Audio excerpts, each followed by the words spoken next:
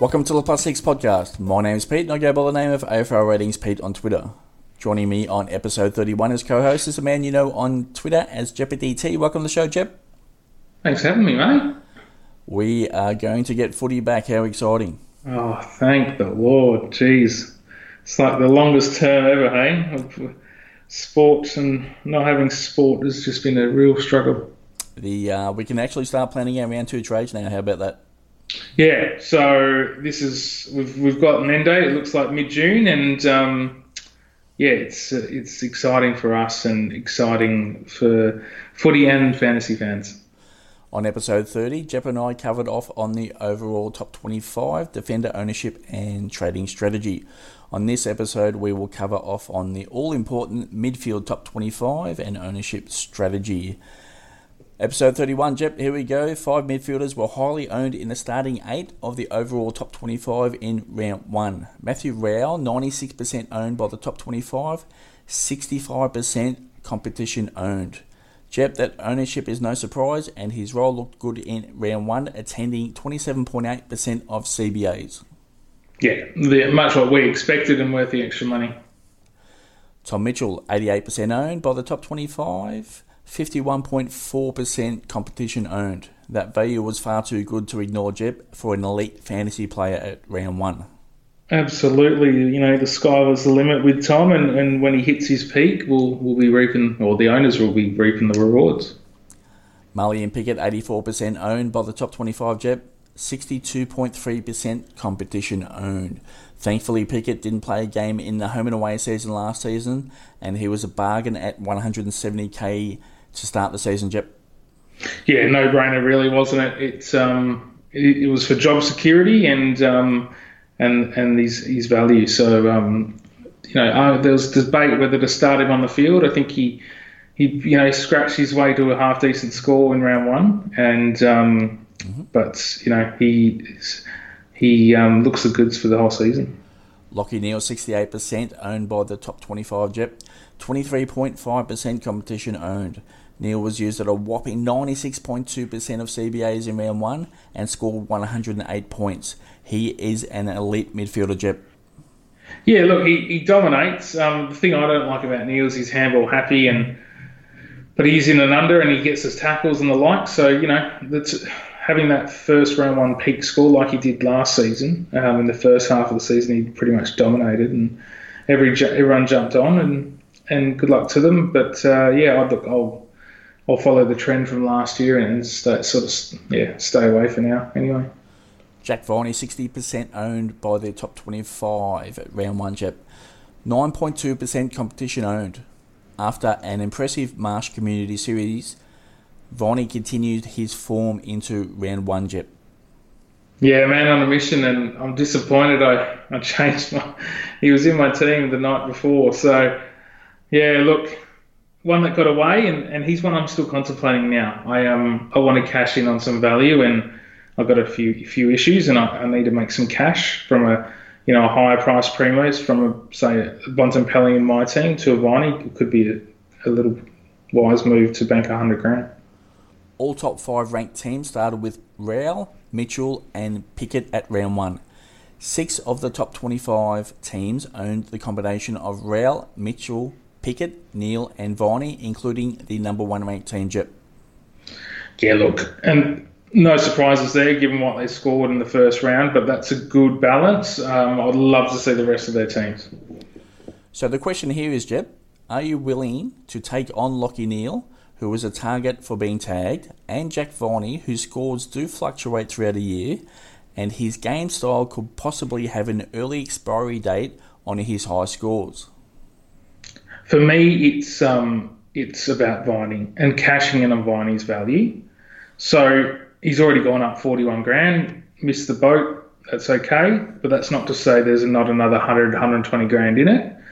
And we've spoken about really being on the front foot in earnings and generating cash, and we can't necessarily rely on the rooks this year. And I think he's a smart avenue.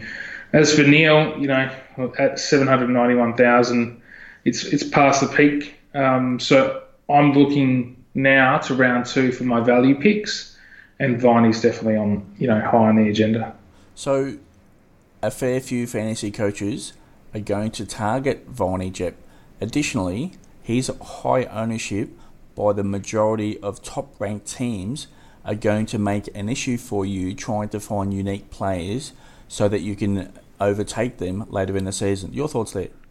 Yeah, I don't mind that. Honestly, I do not mind that. Granted, I know everyone's going to jump on, or most people will, but I'm worried about my team and the balance of my team, and I want to really cash in on this $100,000 is the way I'm looking at it. Look, I'm looking at a Dunkley to Viney or a Bontempelli to Viney specifically, and I just think it's a no-brainer. If I can generate that fund or that money, then Tom Green, another midfielder starting on my field, suddenly becomes a viable trade-up option for a mid-pricer. I don't own Lockie Neal and I don't own Jack Viney. I certainly won't be owning them at round 2. Other elite players of note that were in the top 25, Jep. Patrick Cripps, 40% owned by the top 25. No one would be questioning Cripps' talent, but he's always a chance to be targeted, Jep. Yep, and he looked super fit round 1 against Richmond. And typical Richmond, they didn't pay him any respect by way of a tag or anything like that. So, yeah, his score's going to fluctuate, and I had him last year and learnt the hard way, and I won't be making the same mistake again this year, no matter how many 150s he pumps out. Agreed. Stephen Coniglio, 40% owned by the top 25, Jep.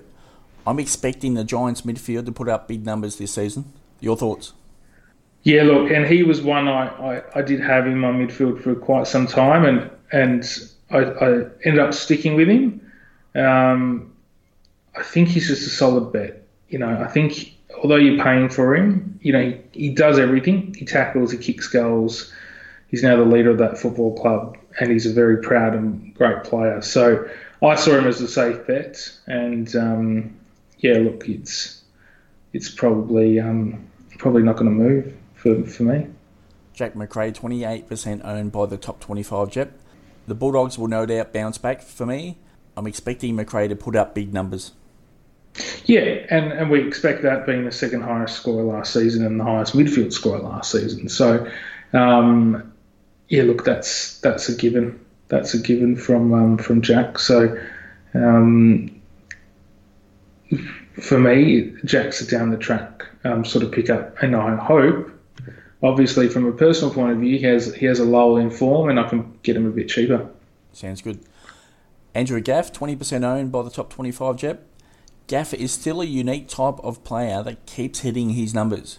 The interesting aspect may be if the Eagles do play a group of games away from Optus Stadium at some stage, what will that do to his average, Jep?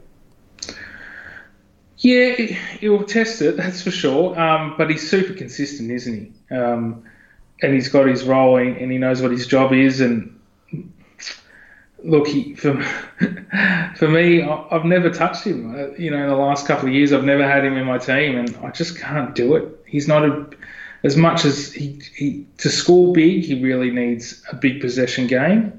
He's not a big mark taker, although he does get he gets quite a few uncontested marks, but and he's not a big goal kicker either. So, I don't think with Tim Kelly around, I think.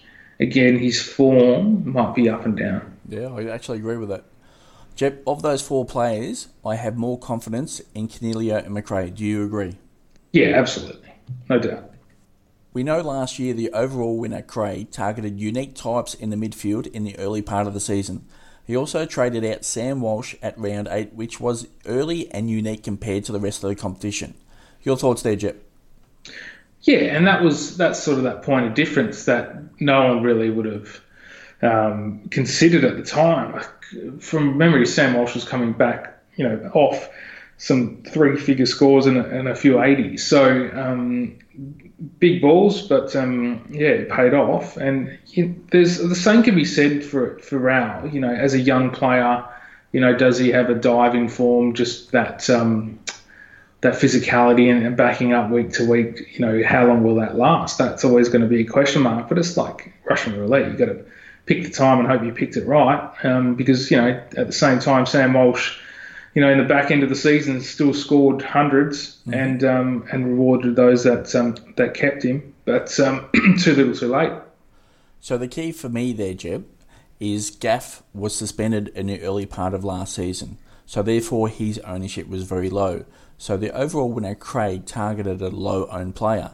Now, if you take the same theory as Sam Walsh, he was a very high-owned player, not only for the highly ranked teams, but for the overall competition. So one way to find a unique way through the highly ranked teams was to go against the majority of ownerships. Your thoughts there?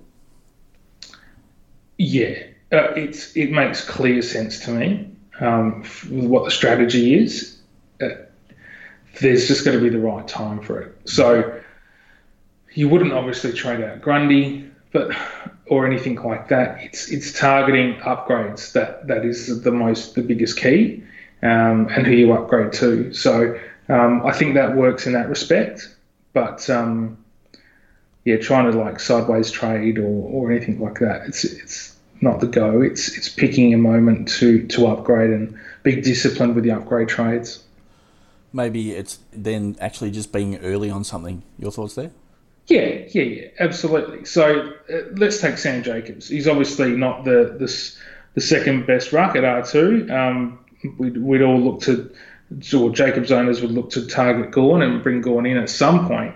It's picking that moment, isn't it? It's really picking that moment of when Jacobs is he close to topping out? Questionable. Do I have enough in the war chest to just do the upgrade now in 2 trades or whatever? So you've got to weigh all that up. But Jacobs this season might outscored Gawn in some rounds. It's pot luck, isn't it? So picking those times and sort of reading the players. Jacobs might tide towards the end of the season. Gawn's lost a bit of weight and looks pretty fit and fresh, and he's had an extended break now to get over that pre-season injury. There's a lot of factors to weigh up. It's about timing and look, Jacobs is probably a good example given his ownership.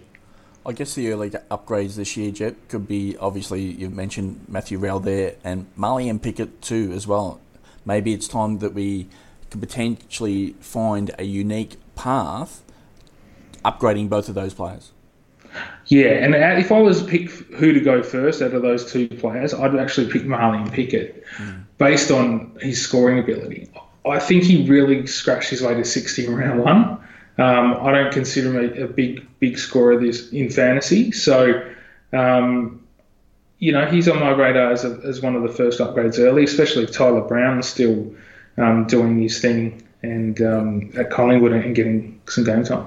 I guess there it's how much cash can one player generate. Now, obviously, Real is going to start 100k in front of Pickett, and Pickett's going to have 4, 5, 6 weeks so we can get up to that 400 plus sort of range, so that you can upgrade with 200 or 300 into a fallen premium chip. Yeah, it's spot on, bud.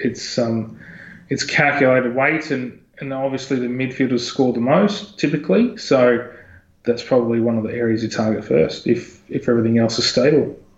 Looking at some players on the back of the Andrew Gaff story, who was suspended from last year and obviously very low owned, looking at this year, a couple of players here I might want to mention. Adam Treloar, Tim Taranto may provide an elite option in the midfield for an upgrade. They won't be highly owned yet. Bashar Hooley in defence, he's another option at a different part of the ground, and maybe even a Lance Franklin in the late part of the season, obviously pending fitness. All of those guys didn't play in round 1, Jep.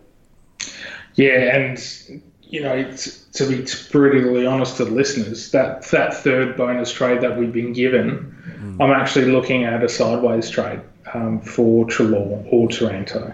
Yeah. I think that has the potential to get a big leg up on as a point of difference and on the rest of the fantasy competition. Obviously, Tim Taranto coming off a shoulder surgery, so obviously we need to check on his fitness. But that type of scenario, targeting him, like for me, going from Real into Treloar as quickly as possible, even Pickett into Taranto based on fitness, or even straight into Bashahuli, who we know can put up big numbers in that Richmond defence, especially if they're chipping it around late in games with big leads. Obviously, we think Richmond are going to be up there this year, Jep, so I suspect there is going to be a lot of extra points late in games, especially what I seen in round one, Jep, is once teams had an early lead, besides that St Kilda North Melbourne game, once teams had an early lead, that was pretty much shut the gate. Your thoughts there?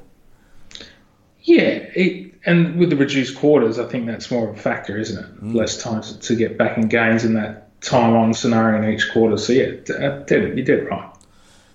Okay, Jep, this part I'm going to enjoy because we are going to start to compare teams, not only ours, but those of the top 25. Jep, the average salary spend on the starting 8 midfielders in round 1 by the top 25 was $4.51 million.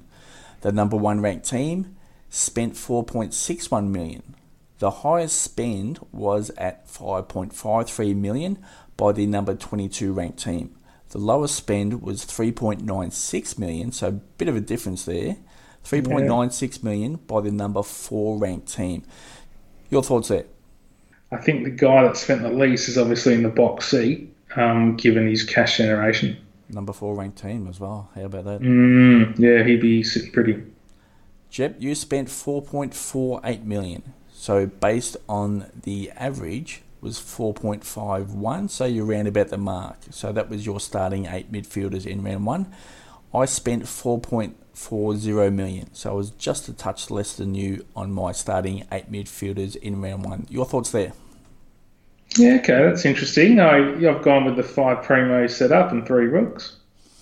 I went with 4 premiums. The 5th was Andrew McGrath, and then the 3 rooks there as well. So a bit of a different strategy there, but pretty much around the same spend. I did spend up on my premium midfielders.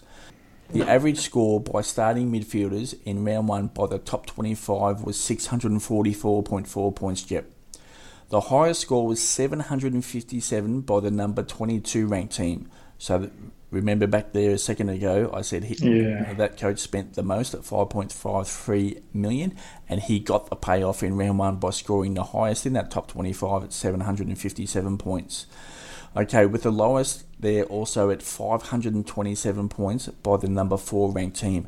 And again, as I mentioned a second ago, that coach did spend the least amount of money in the midfield starting 8 at round 1. Your thoughts there, Jep? Yeah, so there's a good sort of parallel there. What's the significant difference between the 22 ranked team and the 4th ranked team is notable, and 230 points there. Yeah, that's huge. So look, I think if I was in 4th place at the minute, I'd be pretty damn happy. Mm-hmm. Jep, your starting 8 midfielders scored 508 points. So remember, the average was 644.4 points.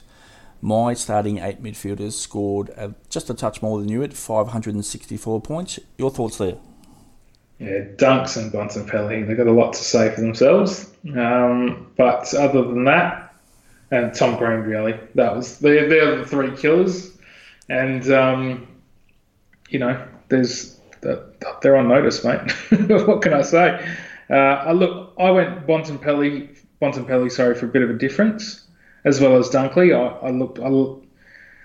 I liked Bontempelli's first couple of games, and I always was going to side trade him down the track. That was a sort of pre-made plan to try again get a leg up on others that really the astute coaches wouldn't have gone Bontempelli. Everyone would have gone with McRae. And look, that didn't pay off in round 1, but it still might. But those numbers obviously hinged around the performances of Dunkley, Bontempelli, and Tom Green, and Tom Green's the biggest priority out of the 3. Yeah, no doubt. So obviously you were 140 points approximately behind what the average in the top 24 did, and we're trailing a little bit by a little bit more than that, but you can see the majority of the damage was done in the midfield for us, not getting the premium scores as we might have hoped for. My five midfielders with McGrath, number 5, who was actually my highest scoring midfielder in round 1, I'm actually quite happy with. So I suspect there's going to be some type of fluctuation in the next few rounds, which actually could increase our rank depth. Your thoughts there? And basically, if Bont, from your point of view, if Bont and Dunkley start to smash it, I mean, those points are going to be made up very quickly. Yeah, and that's the thing. So, you've got to back, although one round's passed and we've got some data, you've got to back in your initial decisions. You can't just be knee-jerk. See, for me, I'm not really concerned about my primo selections. I'm more concerned about the setup and seeing if I can move a Tom Green for a mid-pricer that shows a lot of potential and value. And that might be a mid-pricer that hasn't played yet. There might be the others that sort of put their hand up. I can swing with DBPs. I've got plenty of options to consider. So it's, I'm still concerned about the rooks, the on-field rooks, and the scoring potential of on-field rooks. And especially when we get the rooks at round 2, because they're not going to have played for 12 weeks or whatever it's going to be, 10, 12 weeks. They're not going to have trained either. So they only get probably looks like a 3 to 4 week block of training. A lot's going to be said in that time, and you would think the youngsters with not huge tanks and not a huge training base to start with are really, really, really going to struggle, mate. Look, the Rows and Pickett's of the world is pretty locked in, but geez, I'd be surprised if Tom Green played come round 2. Not only that, Callum Ward should be back in town at least by then, and Tim Taranto wouldn't be that far behind it. And exactly. So his job security for Tom Green is pretty much under 20%. I would actually rate that there. But for me, though, actually, I don't think fitness will be an issue. I think it's more or less, which probably is under the same banner, it's the game conditioning. So the rookies don't have that game conditioning and continuity of games. So therefore, once they, if they're playing round 2, 3, 4, that could actually be a bit of an interruption. And you know what? They might actually get a rest more often from what we've seen in previous years with regards to rookies. And don't forget, with no state leagues to be played this season for the AFL, I suggest it might be difficult to even find rookies that might come into some teams that we pretty much banked on in previous years to make downgrades for. Your thoughts there? Yeah, look, one goes hand in hand with the other, isn't it? So on your first point about the game conditioning, absolutely, it's a physicality. So the mature age rooks that we've got in our teams, like the Branders and the Starkoviches, even the Tyler Brown, who's had a year in the VFL, we give them big ticks. But those first-year players, like Buttericks and Greens, and I think Rao's an exception to the rule, they don't have that base. So we're going to have a lot of chopping and changing of teams, and we're just going to have to ride the wave out, mate.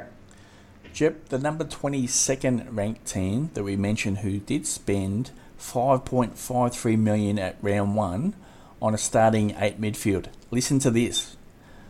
Neil, McRae, Mitchell and Viney. No surprises there, Jep. We're happy with those first 4 and it's obviously pretty good scores. Yep. As we continue on into his final 4 starting 8 midfielders, Gaff, Fife, Rockcliffe and Rao. Can you believe that, Jep? He's got 7 primos and 1 rook. Yeah, could you have done that? I mean, that might actually be good now based on what we've just discussed with regards to rookies and midfielders and what's going to happen. It is, but obviously his others, so he might not have Grundy, for example. There's got to be a fallback on the rest of his team. Let me read you that team, Jep, and we can dissect. Because then we can go back and say, yeah, actually it wasn't that bad, and that team might crush. So let's go into defence. So it's Adam Sard, who did crush in round 1, Isaac Cumming, Wayne Malira, it's not bad, Brandon Starcevich, rookie, James Aish, actually I started with Aish, so I don't mind that at all, and Dan Houston. So the defence is not so bad, need a couple of upgrades there, but I don't actually mind that. But knowing that I've spent $5.53 million in that midfield, your thoughts there on that defence? No, I'd lose sleep over that defence, but that's me. Yep. But knowing that you've spent... To me, he's got to upgrade every single one of them. There's a question mark over Houston and whether he's a top 6, but he's got to... There's no Doherty in that back 6. Mm-hmm. Okay. So that's interesting. Yep, absolutely. But knowing that you've spent, all your coin in the midfield, Yeah, it's definitely, for me, it's a unique lineup. That's why I'm just highlighting it now. When I was looking at the amount of money spent in at midfield, I go, hang on a sec, something's wrong here. So I went back and had a look at the team and how it was constructed. And obviously then I started looking through and figuring out all that money was spent in the midfield. Okay, let's move on. We know the midfield, so let's move on to the rucks. Sam Naismith, who we both agree, not bad. And number 2 was Nick Naitanui with Darcy Cameron at emergency. Nick Nat was one player I did take a look at, but obviously when Max Gawn's ownership was quite low, I was happy to go with the 2 primos there. But I don't mind Naitanui. Now, based on what I did see in round 1, Jep, Naitanui spent all but 2 opportunities at the centre bounce in the ruck, and Hickey was not used at centre bounces, except for the last 2 centre bounces when the game was toast. So for me, it was Naitanui starting in a centre bounce and then pretty much making way for around the ground for Hickey. But the discussion here on whether Adam Simpson will retain a 2-ruck setup in a shortened quarter version of this season, if Hickey somehow goes out of that team and Simpson goes with 1 ruck, I think Naitanui could be a prime time scoring player there this year. Jep, your thoughts?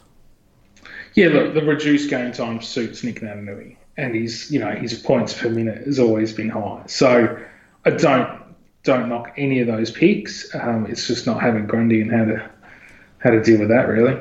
That team has got to have Naismith hold up for a long period of time, and obviously Naitanui to get through unscathed there as well. So onto the forward line there, Connor Rozee, I don't mind that. A bit of a speculative pick, but I don't mind his high scores when they come through. One of your players, Jep, Bailey Smith, who we both liked. You started with him at round 1, so that's a good selection there. Andrew Brayshaw, who was a fail in round 1, but obviously he was highly owned. Brett Bewley was at F4. Darcy Parish at F5. Well, I didn't actually mind that pick, and Curtis Taylor at F6. So they're all the starting players. Now go back to what we know that coach spent in round 1. Your thoughts on the overall team setup, Jep? Not sure about the Parish pick, but yeah, there's sacrifices made. He doesn't have one clear forward primo. He doesn't have Grundy, and he really doesn't have. He doesn't have Doherty. Could have had Petrarca instead of Parish, Jep. Can you believe that? Yeah, could have, would have, should have, but it's the balance of the team. Yep. With the primos that is my concern. So sure, you got 7 primos.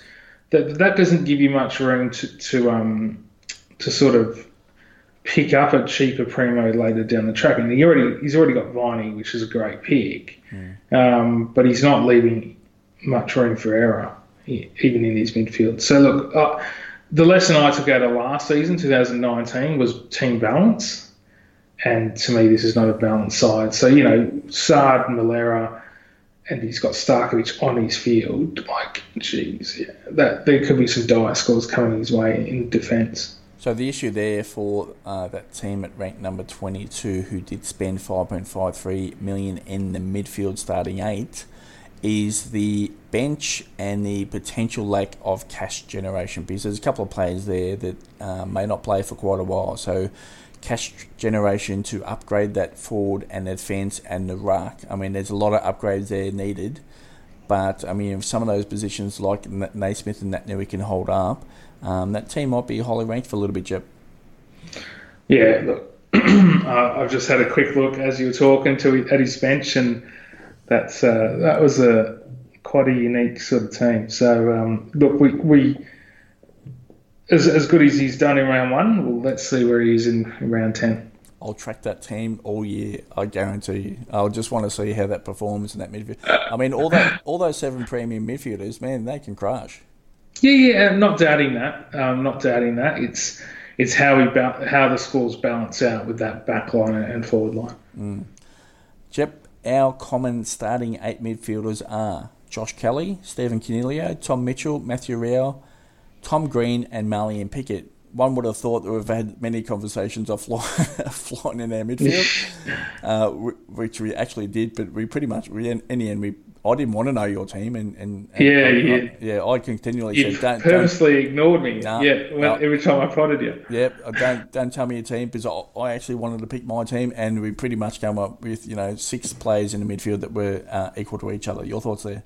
Yeah, great minds. And ironically, though, the 6 that you just read out were pretty much the 6 that didn't move much in pre-season.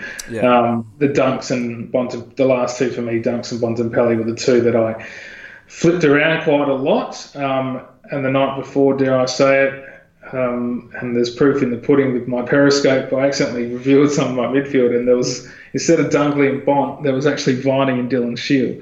We were the 2 highest scorers of the round, so that's quite funny. Jep, the only genuine concern of those top 6 players that we have is Tom Green, and obviously we've discussed that, and his job security. Yeah, huge issue there, huge issue, and he's, we harped last week about Robertson being a concern and a risk, and I think Green's the primary risk here for me anyway. I guess, I've got Tyler Brown on my bench, so then I can easily make that move, and if Green doesn't play for a couple of weeks, it's not that stressful, especially when we've got, I'm using the utility position this year with an extra midfielder, so I pretty much have some good job security to cover Green. Jep, your unique midfielders to me are Bontempelli and Dunkley. You've mentioned both of those. What are your thoughts on those 2? Yeah, disappointing what they produced in round 1. The picks what I took away from the pre-season was that the Bulldogs looked on. They looked hungry. They looked keen for success. It's like they all bought in. They all sat around the campfire and sort of held hands and bought into what the team wanted to do this year.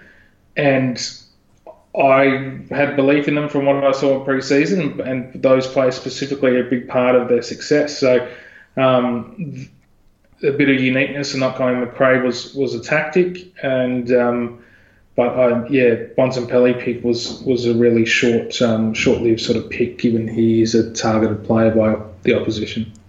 Yeah, again, I've said this previously on our podcast. Willing to give all teams a pass in round 1. That lead up to round 1 was very unique. We didn't even know if we were going to get games. Some players would have been, their headspace would have been all over the shop where they were not playing. All of a sudden, obviously, with the concerns overseas and what's going to impact us, are they going to play? Then all of a sudden, they, on that Monday night, Monday and Tuesday night, they had to accept a pay cut all of a sudden. So it would have been completely messing with some players' minds.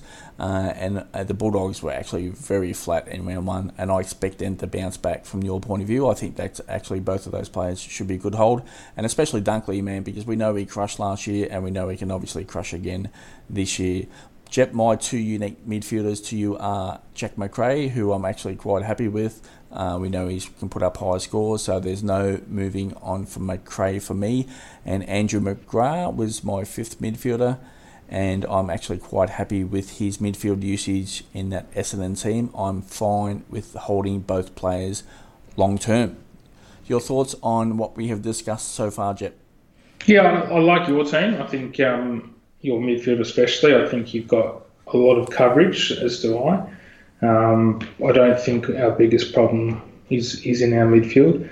But I think the listeners those Tom Green owners need to have a plan in place to either upgrade or bench or move on and not have him on the field, because his initial score of 27 isn't doing any coach any favours. Yeah, and when you back up that job security, which we think is pretty low, there are issues there. So make plans, even if it's putting him on the bench to see how your team looks, or finding a different option. Again, with rookies this year, what are we going to have? So he might be one player that could sit on a bench there for a while and not play. So, but at least there's a little bit of money there if a 170k player drops in, that we can make 80 grand or so there. Jep, that top 25 midfielder ownership and trading strategy article is available on aflratings.com.au under fantasy. Next week, you and I will break down the ruck position, and that is going to be a fun episode, because I spent big on Grundy and Gawn, and you talked up not starting with Grundy in round 1, but obviously you locked him in, and also you did not start Max Gawn and went with Sam Jacobs. I'm looking forward to breaking down those numbers. Your thoughts there? Yeah, look, lots that R2 was haunting me all pre-season, so we got a lot to dissect and have a laugh at, hopefully. Before I close this podcast, if you would like a chance at scoring a +6 podcast cap, just retweet any podcast link that is sent out via Twitter. We'll give a few more away at the midway point of the season. Jep, on that note, we'll wrap up this podcast. Thanks for tuning in. Thanks, guys.